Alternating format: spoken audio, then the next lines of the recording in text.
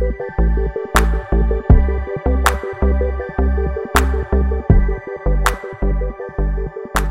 this week on the Shape of a Circle podcast, we will be breaking down 5 love languages as it applies to serving up something good in someone's life. It's gospel. You shape your circle with gospel when you love them, and the idea of 5 love languages gives you 5 versions of how to do just that. Today we're going to talk about the easier one, gifts.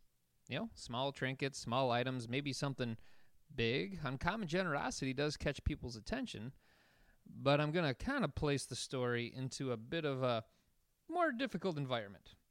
Going back to apartment living for my family. Now, it is hard to make a meaningful connection in an apartment complex.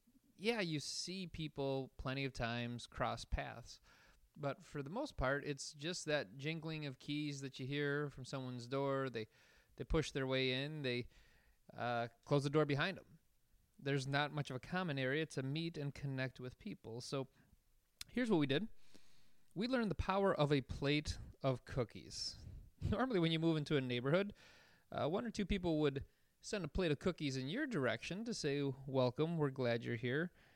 We kind of flipped it in reverse in apartment life. When we got there, we're the ones who baked the cookies and went and visited all our neighbors. And it was fun to just see the variety of people that God put in our apartment complex. There's the old lady who's lived there for 25 years. That's her home. There's the single mom with her college-age daughter. There was the gay college couple. There was the busy working family where you never really saw them. You just knew someone was probably living over there. But when you knocked on that door, the plate of cookies was the permission to say, hello, glad you're my neighbor, and a little bit of love happened right there on the spot. And it's fun to see where things flowed from there. So with that old lady, she ended up inviting us in. Not that time, but times down the road. See, we would repeat this cookie thing. That's the beautiful thing about something as simple as a plate of cookies, right? Like it's Christmas cookies. When that comes around, it's a slice of pie over Thanksgiving. Even Easter, you can put a little treat and jelly bean basket together sort of thing. You can just keep repeating this as many times as you need to till you get into someone's life. And that's how it worked with that old lady who finally invited us into her home, and then we started sharing dinners with her. It worked with the single mom who just needed to vent over her daughter's mental illness. It worked with the gay college couple. Man, my best laughs were with those fellas right there. They were closer to my age at that time, and just had a natural connection. And then there was that busy working family who we never actually saw at the apartment complex, but turns out they started connecting at the church we went to. And so we met our apartment neighbors at church, and they're like, oh, you're the ones who left a plate of cookies at our door when we got home late at night. You may be wondering, where is the gospel in any of this? Where's the gospel in a plate of cookies? Seriously? Well, here's the situation.